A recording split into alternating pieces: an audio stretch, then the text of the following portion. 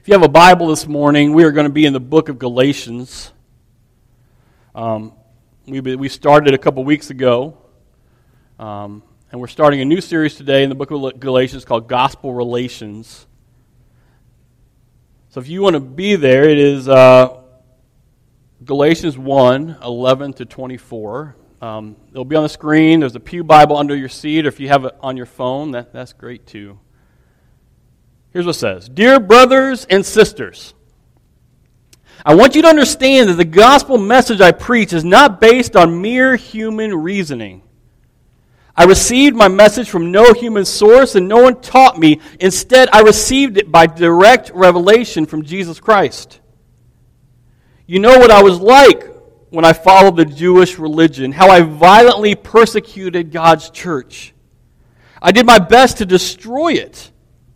I was far ahead of my fellow Jews in my zeal for the traditions of my ancestors.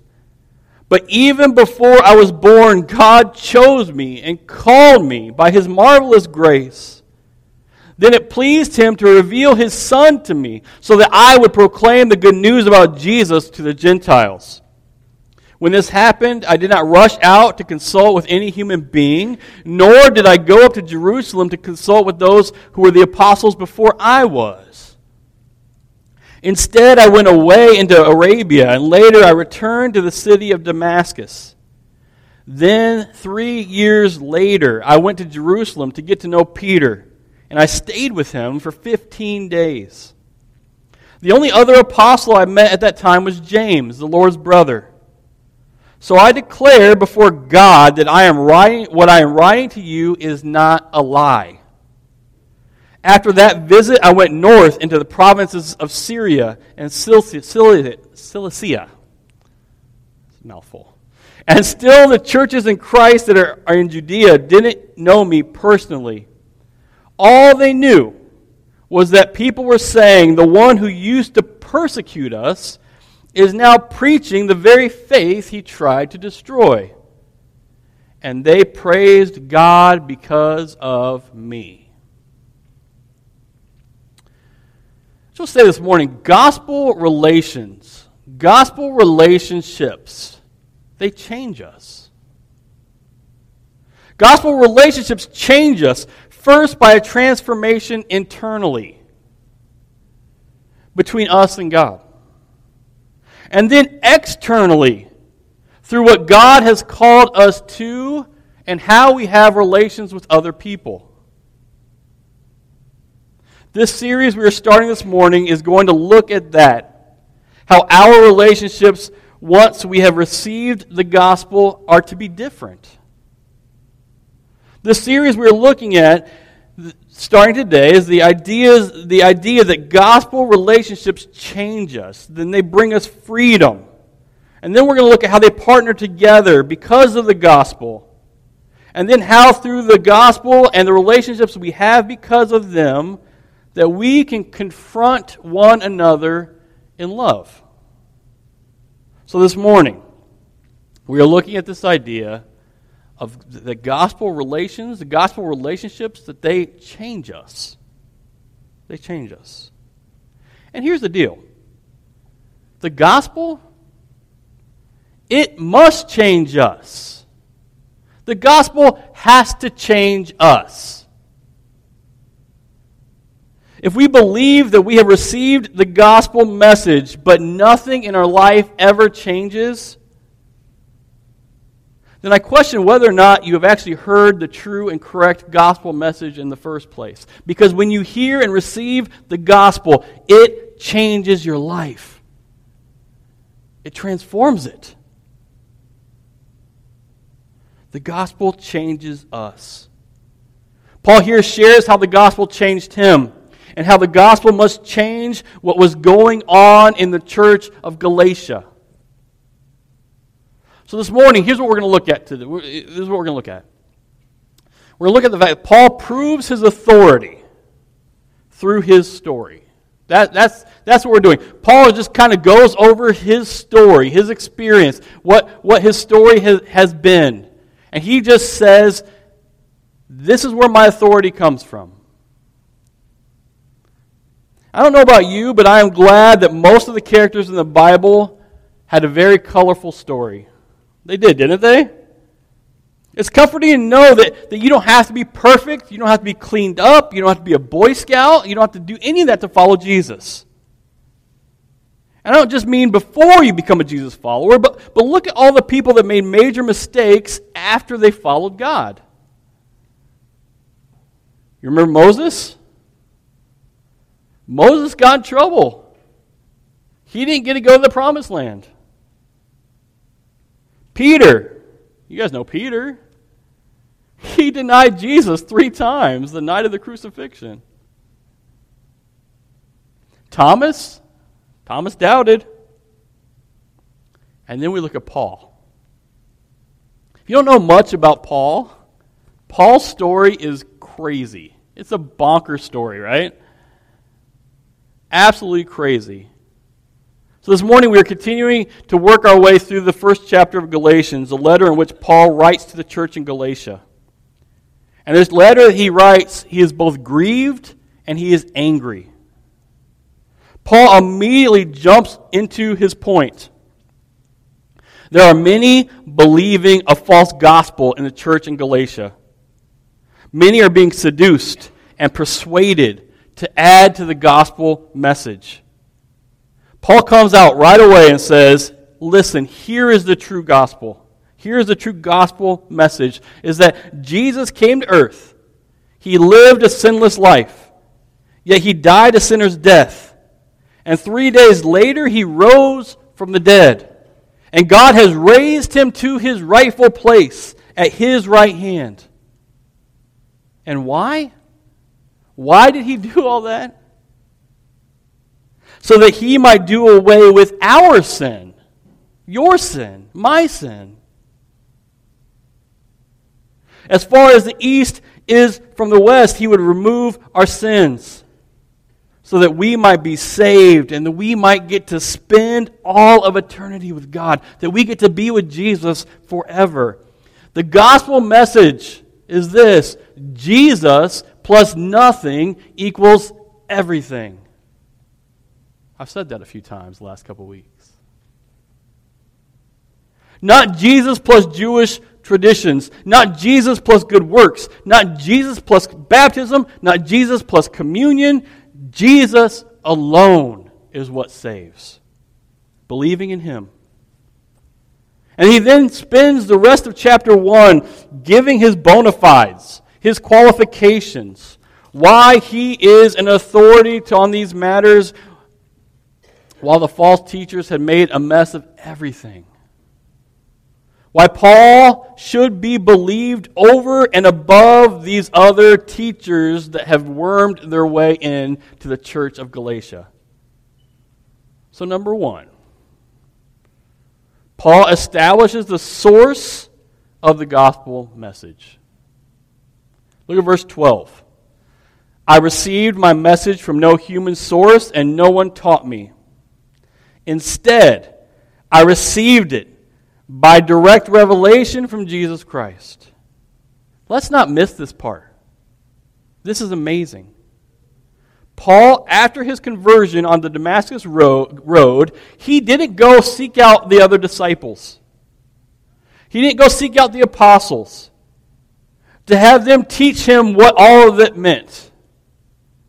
Look at verse 17. Here's what he did. It says, nor did I go up to Jerusalem to consult with those who were apostles before I was. Instead, I went away into Arabia, and later I returned to the city of Damascus. So instead of going and seeking out these apostles and the other disciples and finding all these people to teach him what he needs to know, he went to Arabia, which is no other disciple was there.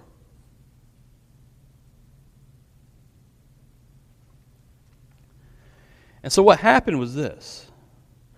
A couple weeks ago, we talked about what it took to be an apostle in the historical first century setting. To be an apostle of Jesus, one had to be taught directly by Jesus. So the apostles were the disciples, and the others that were around the disciples that had been taught by Jesus directly. They had received his teaching. They had been his follower. They had heard the good news directly out of his mouth. They heard and they traveled with him. Well, that wasn't Paul, right? So the question was, well, then how does Paul become an apostle? Because if the one qualification for being an apostle is you had to be taught directly by Jesus, that didn't make a lot of sense. The Bible, historians, even Paul himself, identified Paul as an apostle. So why is Paul considered an apostle? Well, it's because of verses 12 and verses 17. Jesus, when he struck Paul down on the Damascus road, all right, you remember that story? It's an incredible story about Jesus saying, Paul, why are you persecuting me? And he struck him blind, and he put scales over his eyes. And you guys remember that? So that moment, that moment, Jesus had a direct conversation with Paul. And Paul, by a special revelation, a special time of communion with Jesus, Paul was taught everything he needed to know by Jesus himself. I know it seems crazy, right? But that's what the Scripture teaches. That's what the Bible scholars teach. Paul got all his knowledge not from anybody else but through Jesus himself. The Greek word for revelation there in verse 12 and in verse 16 is the word apokalypto, which literally means to take off the cover or veil, to disclose or to reveal. Jesus somehow actually taught Paul the gospel. Jesus revealed to Paul what was important. Jesus spent some time opening Paul's eyes, removing the blindfold from his heart, the scales from his eyes, and teaching him everything that he needed to know to bring the message of Jesus, whom saves the world. Jesus taught him that. Some scholars say Jesus taught him for 3 years. Some say it was shorter. Some say it was a conversation with Jesus. Others say Jesus illuminated the Scriptures to make it clear to Paul what Paul needed to know to reveal the fullness of the gospel. Maybe it was similar to my great-grandfather. I've told that story before, right? My great-grandfather wanted to overthrow the Japanese, so he ran into a cave, got a Bible from the Salvation Army, because he thought they were going to kick the Japanese out. Obviously, the Salvation Army doesn't do that. So he ran to a cave, grabbed his Bible, had some food, holed up for a few days, and in that cave, my great-grandfather received the good news of Jesus. And he became a minister, and he started churches and Bible colleges and orphanages and all these things because that's what Jesus said to do. So I don't know if it was like that. I don't know if it was like a dream or was some sort of trance or some sort of... But whatever happened, there was a time where Jesus and Paul had a heart-to-heart, and it lasted for a while, and when they were done, Paul was an apostle. He knew everything that he needed to know.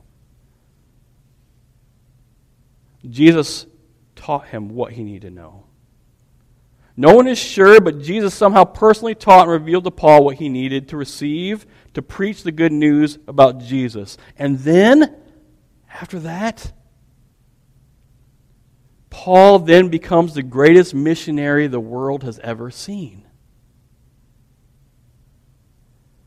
When you have a one-on-one moment with Jesus, you must be changed.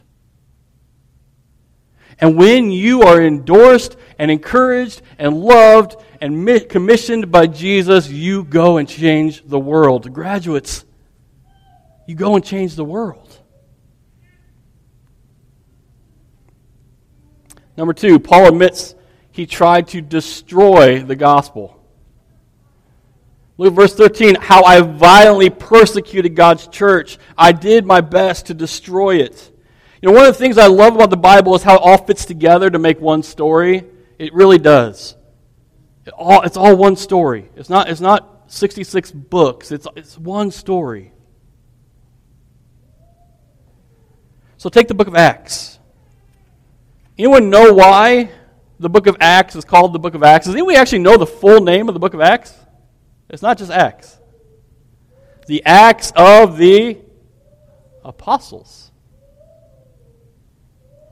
The full name of the book of Acts, the Acts of the Apostles. So the book is written by a doctor, Luke, who wrote one of the Gospels.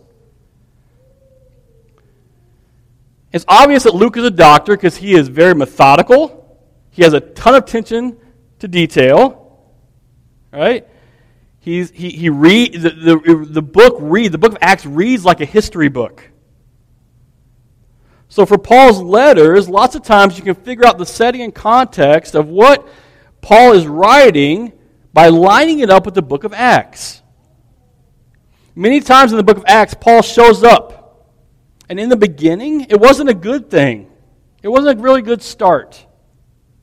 He was one of the ones that were responsible for the death of Stephen. Look at Acts 1 through 3.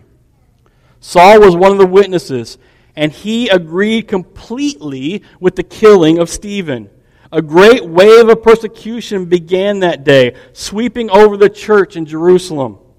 And all the believers, except the apostles, were scattered throughout the regions of Judea and Samaria. Some devout men came and buried Stephen with great mourning. But Paul, was going everywhere to destroy the church. He went from house to house, dragging out both men and women to throw them into prison. The false teachers that were perverting and changing and leading people astray in Galatia had waited for Paul to leave. They waited for Paul to leave. And then they started saying things like, hey, we can't trust this guy. We can't trust Paul. Look how he treated us. Look at the deaths that he helped facilitate. Look at the blood that's on his hands. We can't trust him. He persecuted us. So Paul does what I think we can all learn something from. He owned his sin. He owned his mistakes. He admitted them. He didn't try to explain them away. He came and said, yes, that is true. That was me. Our world, our society is begging for honesty, for responsibility, for transparency, for authenticity. I love the preaching classes and workshops that I had during my time at Lincoln. I did. I took 3 of them. And we went on preaching summits and retreats. I mean, it was a really well-rounded education and preaching. One thing that some of the preaching instructors at that time would teach that I constantly pushed back against was the idea that you shouldn't talk about your struggles. You shouldn't talk about your sin. You shouldn't talk about your temptations.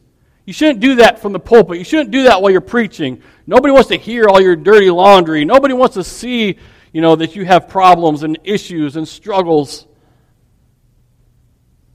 I remember saying to some of them, I'm sorry, but I totally disagree. That's all I have.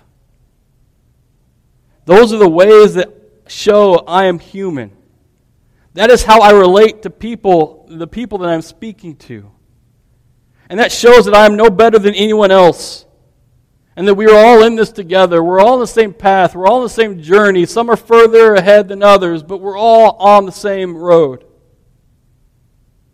Little did I know that a few years later,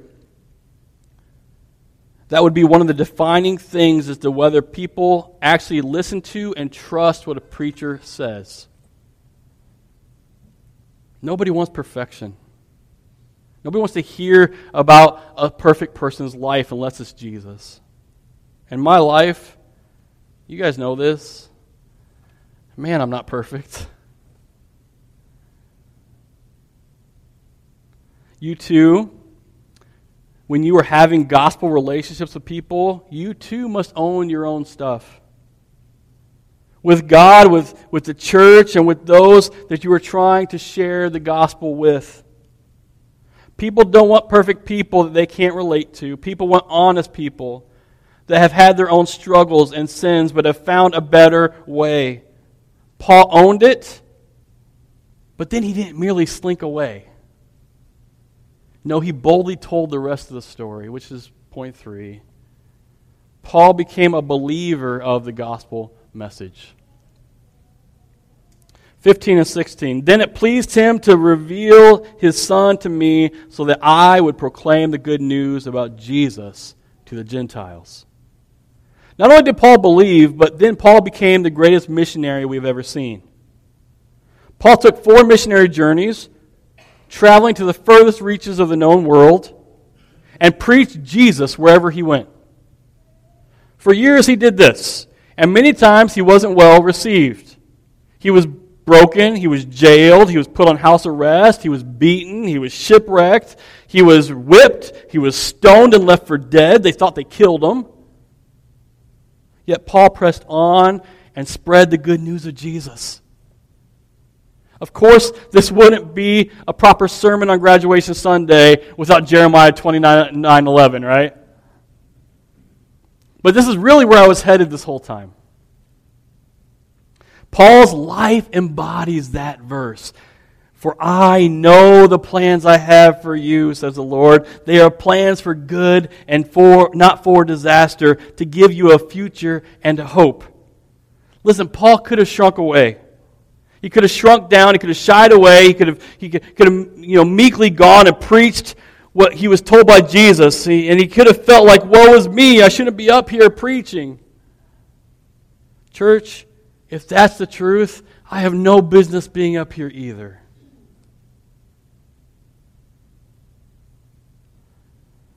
I am no holy man.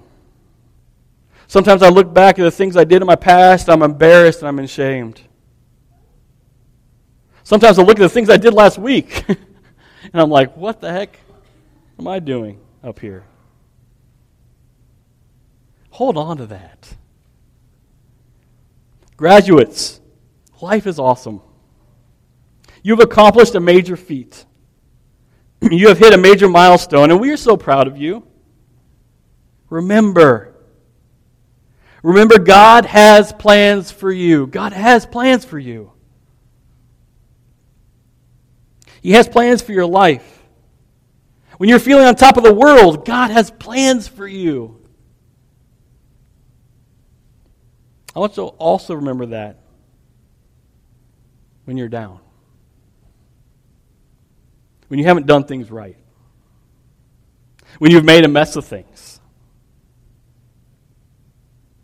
When you feel totally broken and that you've failed. Can I be transparent and honest with you? That's going to happen. That's life. It's not all puppy dogs and rainbows, right? Life is life. And sometimes life gets you down. And sometimes you mess up. And sometimes you fail. And sometimes you feel like a failure. God has plans for you.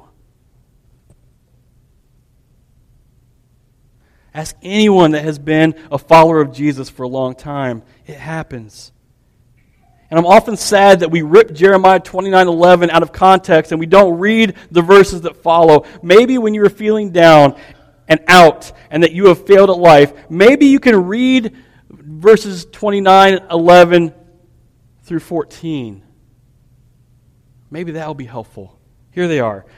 Actually, it starts with verse 10. Jeremiah 29:10 through 14. This is what the Lord says. You will be in Babylon for 70 years, but then I will come and do for you all the good things that I have promised, and I will bring you home again. For I know the plans I have for you, says the Lord. They are plans for good and not for disaster, to give you a future and a hope. In those days, when you pray, I will listen. If you look for me wholeheartedly, you will find me. I will be found by you, says the Lord. I will end your captivity and restore your fortunes. I will gather you out of the nations where I sent you, and I will bring you home again to your own land. God has a plan for you when life looks bleak, life looks dark, life looks impossible. God has a plan for you. You have to reach out and touch Him. You have to connect with Him. When you do that, He will rescue you.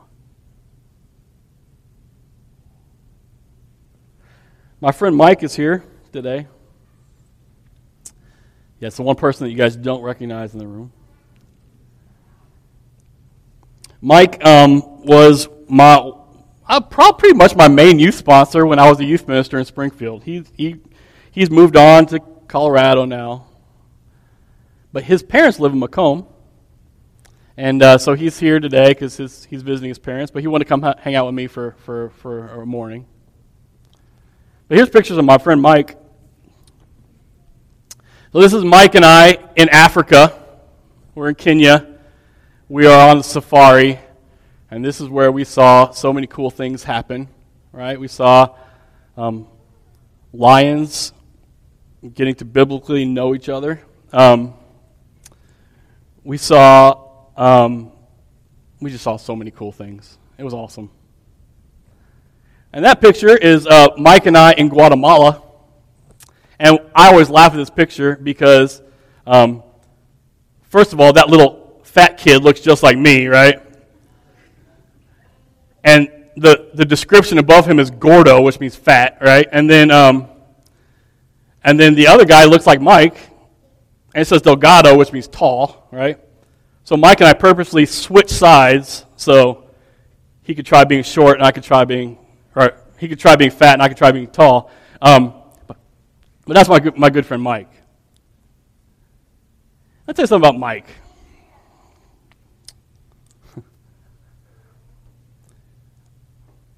Whenever I would be like, hey, Mike, I want to do this, Mike would be like, sweet, let's do it.